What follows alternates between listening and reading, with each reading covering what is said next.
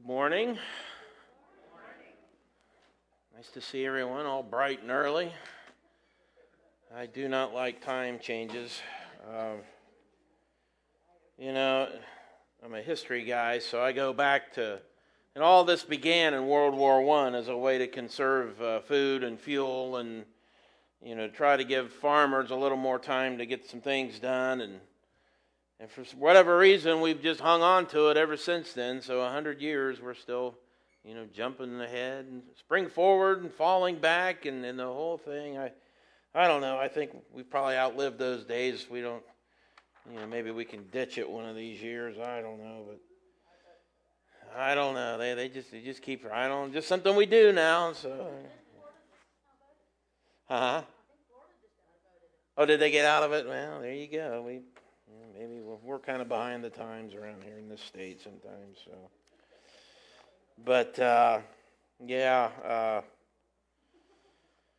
well, we're coming up on, as a Christian, one of our favorite times of the year. Easter season is upon us. I think 3 or 4 weeks will be Easter, and we'll be looking at the resurrection of Christ. The whole point of being a Christian, what is this thing about, what is a Christian, and what really does it mean? And, this idea of Jesus going and dying on the cross, what is all that about? And so we're getting into that part of the year, which is one of my, as a Christian, and that is our big time. A lot of times people think, well, Christmas is the biggest time of the year for a Christian. Well, not really.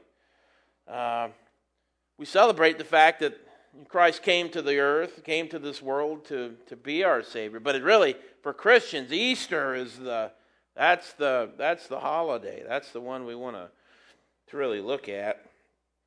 And today we're going to be spending some time in the book of Mark.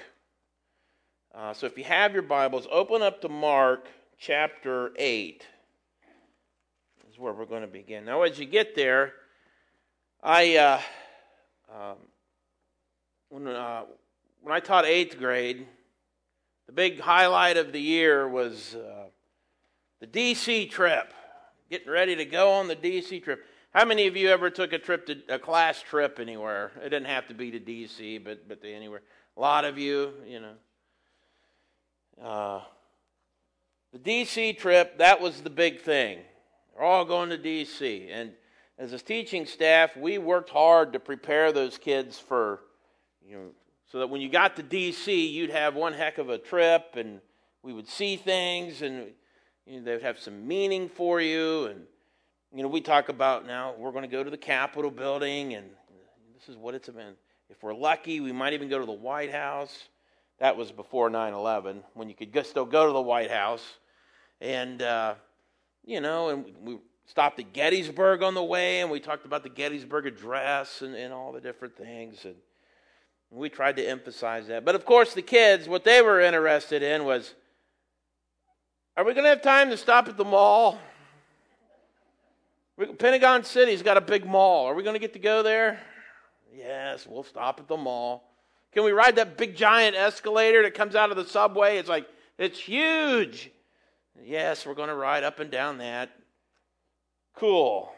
So we get on the trip and we're going, and we're getting to closer to Gettysburg, and I'm a history nerd, so I'm like, yes, here, this is where Lee's headquarters was, and they came down out of Chambersburg here, and of course the North's coming from the South, and the South from the North, and the kid's like, that's cool. When are we going to get to McDonald's? I'm like, you're totally missing the whole point of going to this. I went on that trip probably 3 or 4 times at least. Hopefully I'll get to go back on it someday. I'd really like to. We always had this 1 or 2 kids, though, that really were into it. I had this one little boy. His name was Michael. And he was just all about, he was fascinated with the Marine Corps. He's only like 13 years old, but he's going to be a Marine. And he was in junior ROTC or something, or over at the base they had a program. He was involved in that. And so as we went around to all these memorials and these different things, he had a whole different perspective on that trip Now, all the kids had benefited greatly from it. They all had a lot of fun, and they learned an awful lot. But when he went, he was prepared in advance for everything. And we got to Gettysburg. Yes, this is Gettysburg. This is where Pickett's charge was. See that field over there? You see that road? Wow, that's where they were. And he was just all excited about it. And we got to D.C., and we were standing in line to go up in the Washington Monument. The kids were all fired up. You always got a few kids that are scared to death. Oh, I don't want to go up there. It might fall down on us. They didn't want to go. Biggest thing for him is as we were standing in line, there was a group of Marines off to the side, and he was just fascinated with them. Oh, they were like his heroes. And I went over there and said, this kid would really love it if you just, So they're over there, and they started giving him the business. You want to be a recruit? Yes, sir. Well, get down there, give me 20. Count them out. And he down on the ground.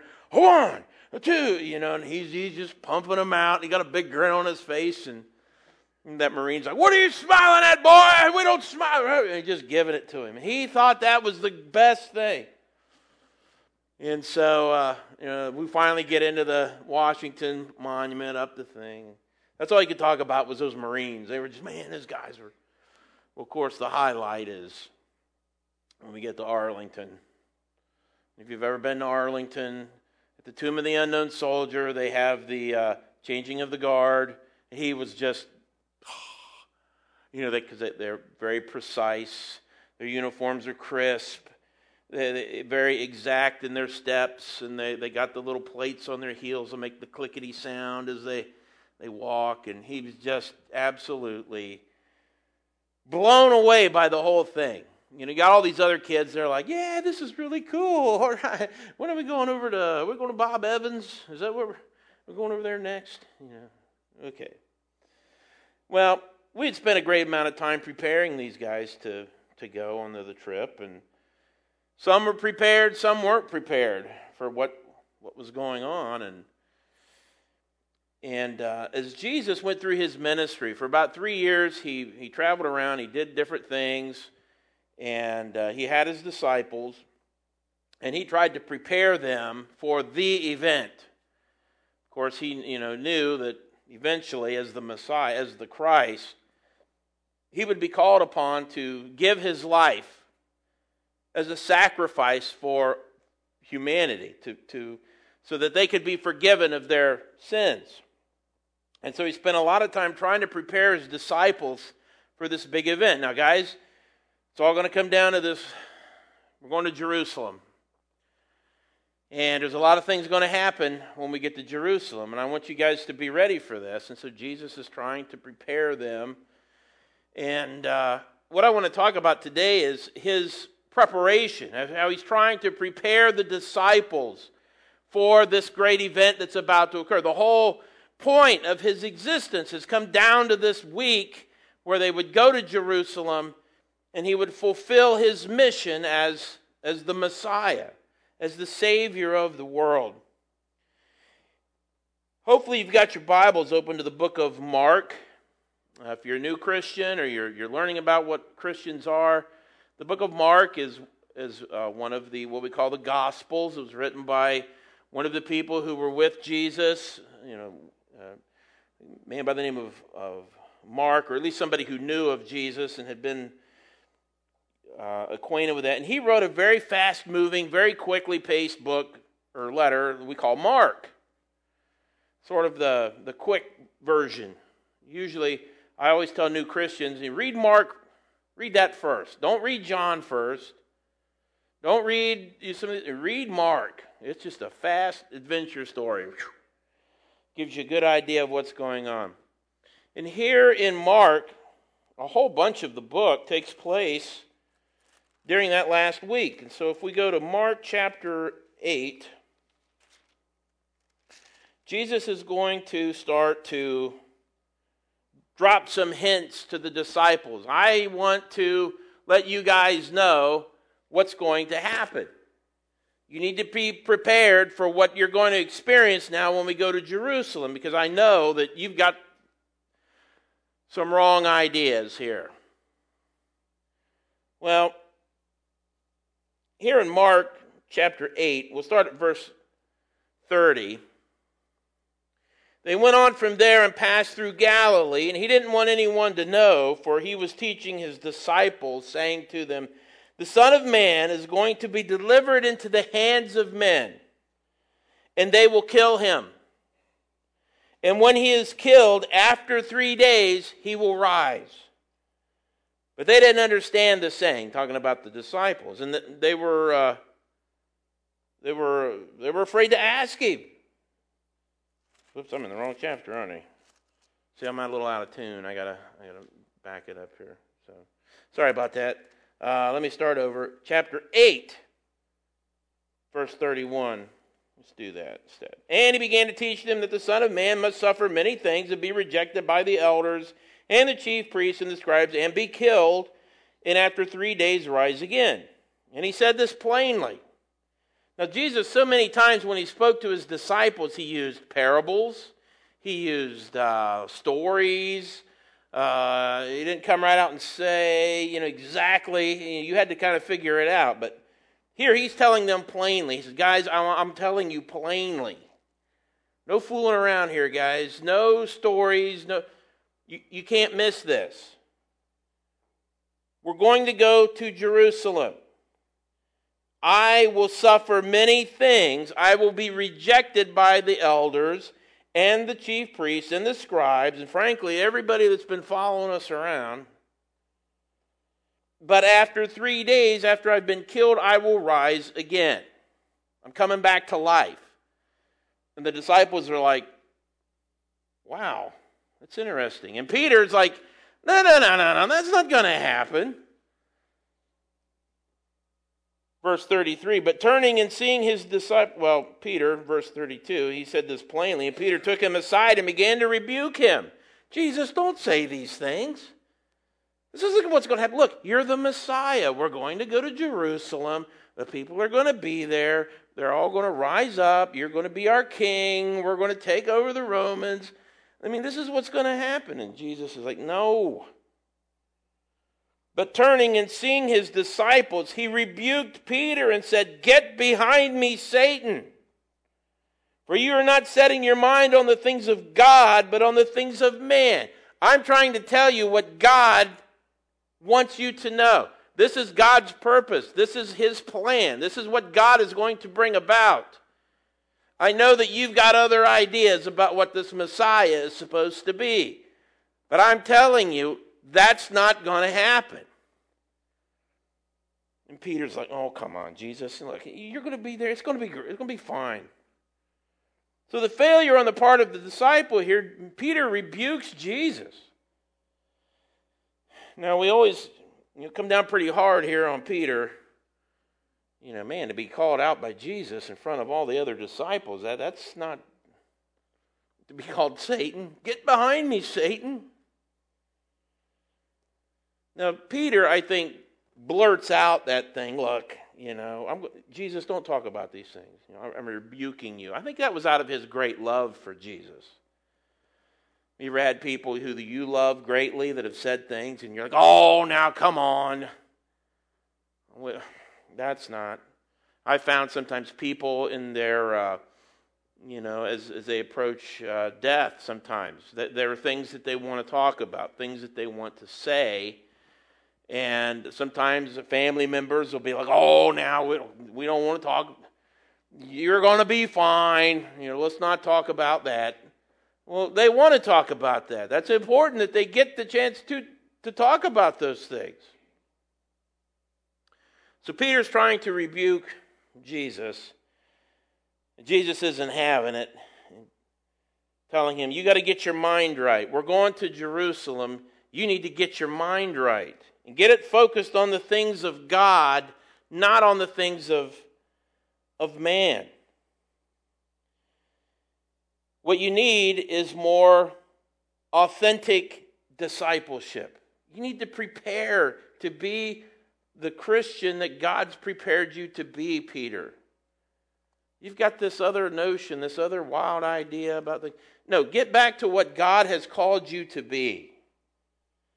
Verse 34, and calling the crowd to him with his disciples, he said to them, if anyone would come after me, let him deny himself and take up his cross and follow me. But whoever would save his life will lose it. But whoever loses his life for my sake and the gospel's will save it.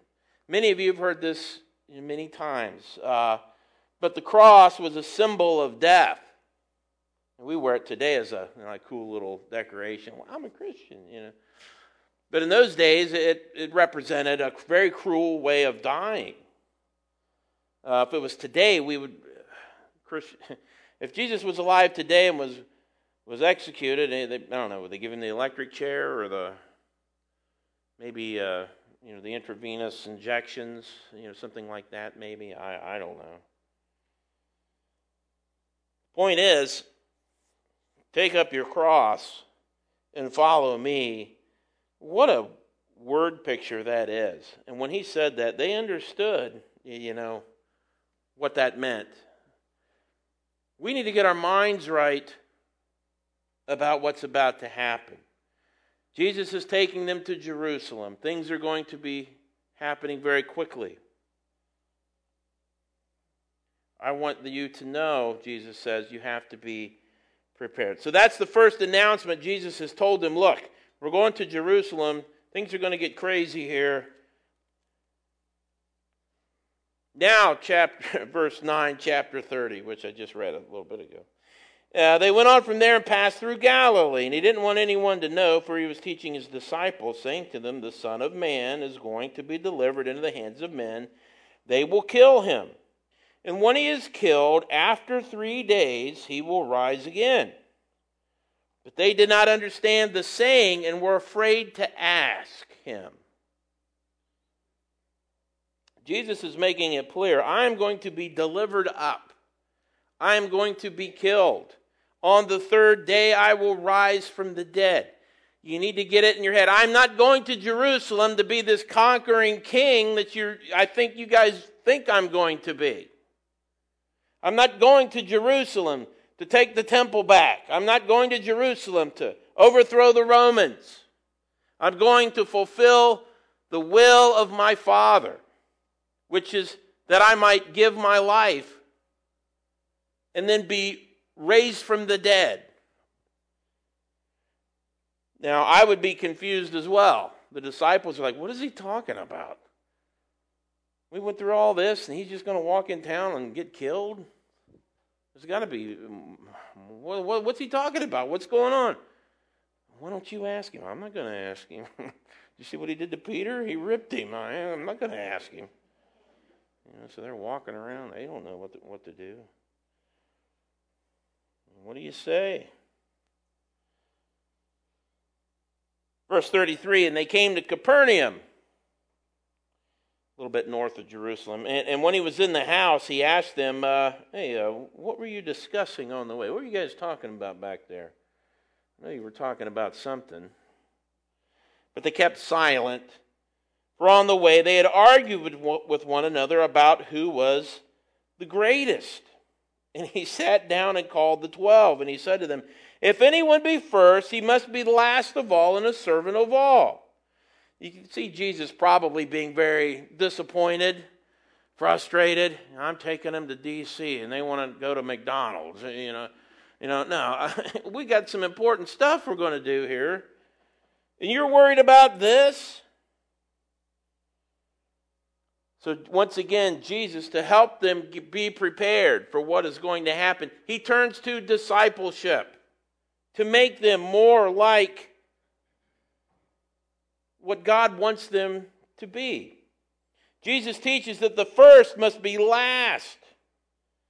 And those who receive, even like children in his name, receive him. He goes on, verse 35, he sat down and he called the 12.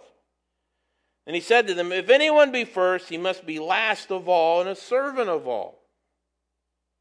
And he took a child and put him in the midst of them, and taking him in his arms, he said, whoever receives one such child in my name receives me. And whoever receives me receives not me, but him who sent me. We're going to Jerusalem. I'm going to give my life. I'm going to be killed. I'm going to die. He's talking to them plainly here. I'm telling you what's going to happen. You guys are all worried about who gets to be first and last and all. No. Your minds aren't right. We got to get our minds right. Get it back onto what God would have you to do. We're worried about all these other things that don't matter. You shouldn't worry about which one of you is going to be the greatest. That's not why we're going to Jerusalem. We're not going to figure out if Peter's the best or John's the best or any of this stuff.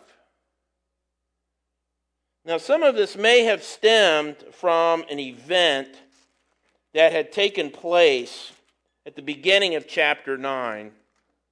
And it's kind of a mysterious event. I'm not going to get into the particulars. But it's an event called the Transfiguration. After Jesus had told them the first time that we're going up to Jerusalem, I'm going to be killed, something very unique happens just a few days later. And Jesus gets Peter, James, and John. He says, fellas, I need you to come with me. The other guys, you guys stay here, but Peter, James, and John, let's go.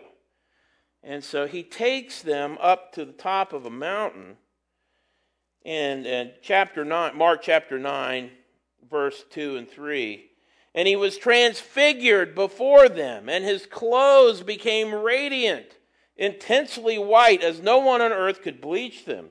And there appeared to them Elijah with Moses, and they were talking with Jesus. And you could see them. They're like, wow, this is awesome. And Peter said to Jesus, Rabbi, it is good that you are here, that we're all here. Let us make 3 tents, one for Moses, one for Elijah, one for you. For he didn't know what to say, for they were terrified. Now, I believe that Peter's thinking, this is it. Finally, the time we've been waiting on. Jesus is going to be the king. God is moving. Look, there's Elijah. There's Moses. This is a miracle. Jesus is glowing for crying out. He's the king.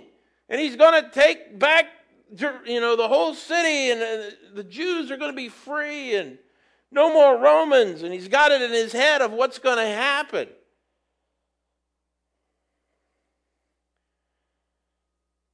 Verse 7, and a cloud overshadowed them. Probably the Shekinah, or the cloud that followed them, as the Hebrew people. God had gone with them through the wilderness and stuff. Anyways, a cloud overshadowed them, and a voice came out of the cloud, this is my beloved Son. Listen to him. And suddenly, looking around, they no longer saw anyone with them, but only Jesus. So you've got this thing. Jesus has taken them. They've seen this miracle. They probably came back. You're not going to believe what happened up there. This was amazing. And so they're walking to Jerusalem. The other disciples are like, well, they must be better than we are. I mean, they got to go see this miracle. He told us to stay here. Things are happening fast. The other disciples were probably mad that Peter, James, and John got to go see this great transformation. Peter, James, and John, they've always been a bunch of brown-nosers. Anytime something good happens, who's involved? Peter, James, or John. Who are we? Chopped liver? I mean, we're the supporting cast? We just were there. It's like the school play right now. The kids are all fired up, the musical. But a lot of them are just like background dancers and stuff, and they're like, oh, I can skip practice. I'm just a background dancer. They don't need me. And the choir director's like, no, you're just as important. We need you there. And so, come on. Well, this is how the disciples are feeling. Peter, James, and John, they think they're rock stars. And Jesus is telling them, look, we're going to Jerusalem. I'm going to be killed. I'm not going to take over the government. I'm not going to do all these things that you think I'm going to do. You're not listening.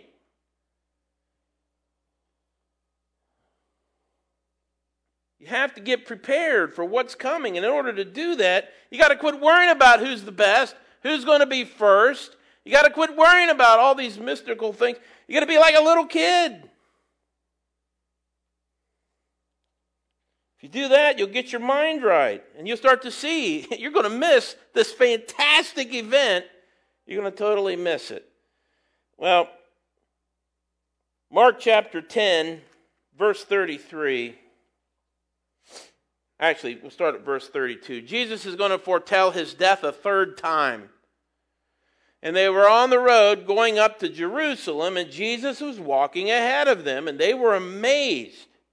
And those who followed were afraid, and taking the 12 again, he began to tell them what was to happen to them, saying, "See, we are going up to Jerusalem, and the Son of Man," that's me, Jesus, "will be delivered over to the chief priests and the scribes. They will condemn him to death and deliver him to the Gentiles." I'm going to get sold out. They will mock him. They will spit on him and flog him and kill him. And after 3 days, he will rise. After 3 days, he will rise. He can't make it any more plain than that. This is what we're going to do. Have you guys figured it out yet? Have you figured out why we're going up to Jerusalem? Well, apparently not. Here we go. Verse 35. And James and John, the sons of Zebedee, came up to him and said, "Teacher, we want you to do for us whatever we ask of you." And he said to them, "Well, what do you want me to do for you?" And they said, "Grant us to sit, one at your right hand and one at your left, in your glory." I mean, we're going up to Jerusalem, and you're going to take over. You're going to be the king, the Messiah. I mean, we saw the magic show on the mountain, and we know what's going to happen. And Jesus is like, "I just told you what's going to happen. You don't get it." Jesus says, verse 38, "You do not know what you're asking. You want to be with me? You want to go where I'm about to go? You want to achieve glory like I am? Okay, well, let me ask you, are you, verse 38 there, you don't know what you're asking. Are you able to drink the cup that I'm about to drink? Are you to be baptized with the baptism with which I am baptized? You think you're going to be able to walk up to Jerusalem and give your life to be humiliated, spit upon, flogged, crucified on a cross? You're ready to do that?" And they said to him, verse 39, "We are able." Jesus said, "Well, the cup that I drink, you'll drink. And with the baptism with which I am baptized, you will be baptized. But to sit at my right hand or on my left, that's not mine to grant. But it is for those for whom it has been prepared." God knows who's going to be there for that role. It may or may not be you guys. You guys say you're ready to go through what I'm about to go through? I don't think you are. But I'm here to tell you, you will go through it in the course of your life. I did a little research to see all the disciples. All of them ultimately were either put to death, were killed in some way. I don't mean just killed. I mean tortured, murdered. Simon Peter, of course, would go on, and most people know that he would be crucified by the Emperor Nero. He would be crucified upside down. In fact, he even said, "I don't want to be crucified like my Lord. Plant me upside down. That way, I deserve it." Andrew, it's often thought, who was the brother of Peter, eventually was tortured and executed. He was scourged, which means he was flogged. Then he got tied to the cross, and he probably suffered for days before he perished. It's often thought that he preached to the passersby as he was dying. People would come by, "You need to know Jesus." James, the son of Zebedee, in Acts chapter 12, it tells us what happened to him. He's killed with a sword. John is the only one to live or not die a violent death. He dies, though, in captivity on the island of Patmos, probably around 100 A.D. I mean, he's a very old man. Probably dies alone there. Philip was flogged, thrown into prison. He would be crucified. Bartholomew would be beaten and then crucified. And in other accounts, he was skinned alive and then beheaded. What a way to go. Thomas would be martyred by, they killed him with a spear. Matthew, it's believed, was stabbed in the back by a swordsman. James the Lesser was beaten and stoned by persecutors. Then they killed him by hitting him in the head with a club. Thaddeus, according to several stories, was crucified at Edessa, which is a place near Turkey or Greece. Simon was also crucified. And of course, Judas Iscariot, you know what happens to him. He would hang himself only to, fall and hit the ground and his bowels would gush out. What a horrible thing. So Jesus is asking him, you want to be with me in glory? We're going up to Jerusalem here. You guys think you got what it takes? You want to do what I'm about to do? You're going to drink the cup that I'm going to drink? They have no idea what they're talking about. If Jesus was to say, okay, look, here's what's going to happen. You're going to be crucified. You're going to be crucified. You're going to get your head chopped off. You're going to get this. You're going to get the spear. You're going to get flayed alive. You guys still want to go with me to Jerusalem?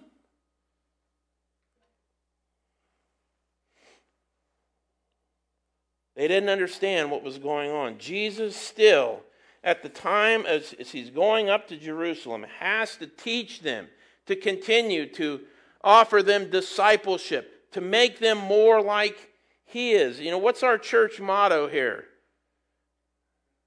Trying to lead people into a growing relationship with Jesus Christ. That's what Christ did right up until the day he died. He kept working with them and leading them, as frustrating as it could be. Jesus is teaching them, verse 38, and on through there through 45, if you want to be great, you got to be a servant. If you want to be first, you got to be prepared to be the last. You want to sit at my right hand in glory, you got to be willing to give your life as a sacrifice for the people. I think sometimes Jesus still asks us, are you able to drink the cup that Jesus drank? Are we able to do what he did? Thankfully, I don't think we're required to. Jesus died that death for all of us.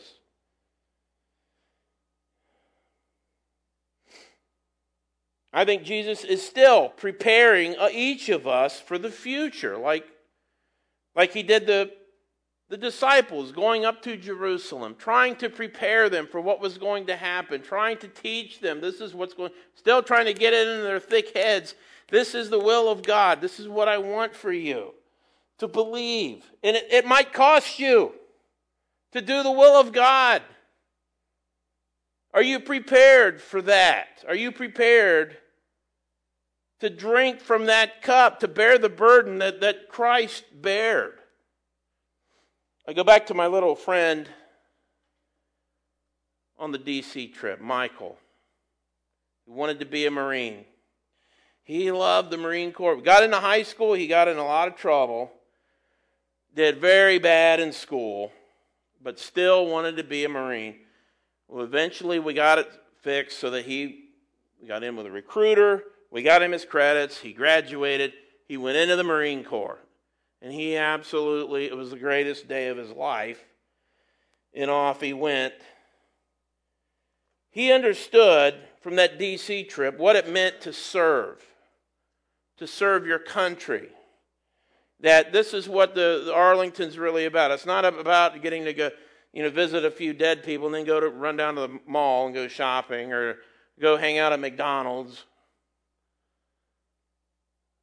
He got it. He got what that was all about. And so later, as he joins the Marines, he's got in his mind, he knows what service is about. But even he wouldn't be prepared for what was expected. You think you can drink the cup? Michael went to Afghanistan. He was in a Jeep, which was hit by a rocket. His sergeant was killed. Michael got blown up, hurt really bad, ended up in the hospital, survived the attack, but was just burned. They had to rebuild part of his face.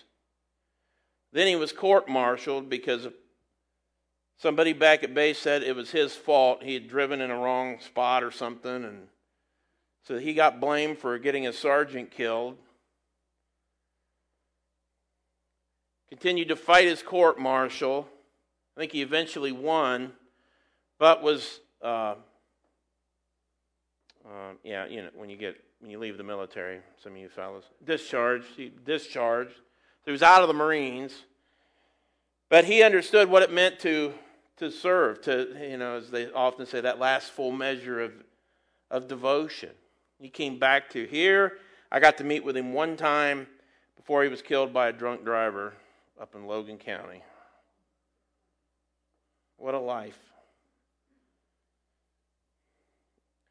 I mean, Jesus asks us, are we prepared? Are we able to drink from that cup? Unless you've invested a relationship with Christ, there's no way any of us are going to be able to handle some of the things that happen. I've spent a lot of time talking about and preaching about how, I'm sorry, life's not fair. Bad things happen to good people. I wish I could stand up here and say, when you're a Christian, it's all roses, man. That's just not the way life is. Even the disciples of Jesus, all of them are going to get massacred. But he spent his life trying to teach them, trying to prepare these people to be about God's business. We have to do what God would have us to do. Don't worry about who's going to be the best. Don't worry about who's this and that. Don't worry about, just focus on what can I do to deepen my relationship with Jesus so that when the time comes, I can obey. I can do what he would have me to do. Christian life it's a marathon. It's not a sprint. It takes a lot of time and a lot of work to, even have any of it make sense. And without God's Holy Spirit, without the direction that comes from him, it would be impossible for any of us. But as we go into this Easter season, I want you to think about this idea of the cup. You think you can drink the cup? You think you can go through what I'm about to go through? Does anybody know what happened on the night before Jesus was taken when he was in the garden? Even Jesus himself asked the Father, what about this cup? If it's your will, take this cup from me. I don't think I can even go through this. But not my will, but your will be done. So as we go through the next few weeks in the lead up to Easter, I want us to think about that a little bit, this idea. Go back and read through Mark a little bit. It's a really quick story. It'll take you a half hour to read through it. And familiarize yourself with, the final act here of Jesus' life. It's a beautiful story. It's a frightening story. But it's a story it's so essential. That we prepare ourselves as we go into Easter. It's not about Easter bunnies and my beautiful, are you going to wear a bonnet, ladies? You're going to have the whole thing. Those things are all fun.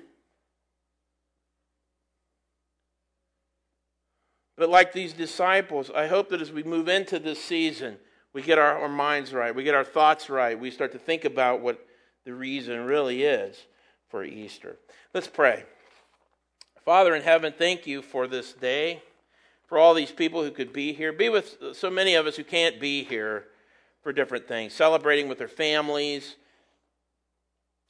being on vacation, celebrating life with their kids. Help all of us as a church body to begin to to think about as we get closer to Easter. Just what is this meaning? What did Jesus really go to Jerusalem for? What does it mean for him to be the Messiah? What does that got to do with me? Could I drink from the cup that Jesus took on our behalf? Lord, help us to think of these things as we worship you and we love you, and as Christians, we prepare to celebrate the most wonderful time of the year, the resurrection of Jesus Christ from the dead. Father, we love you in the name of Jesus. Amen.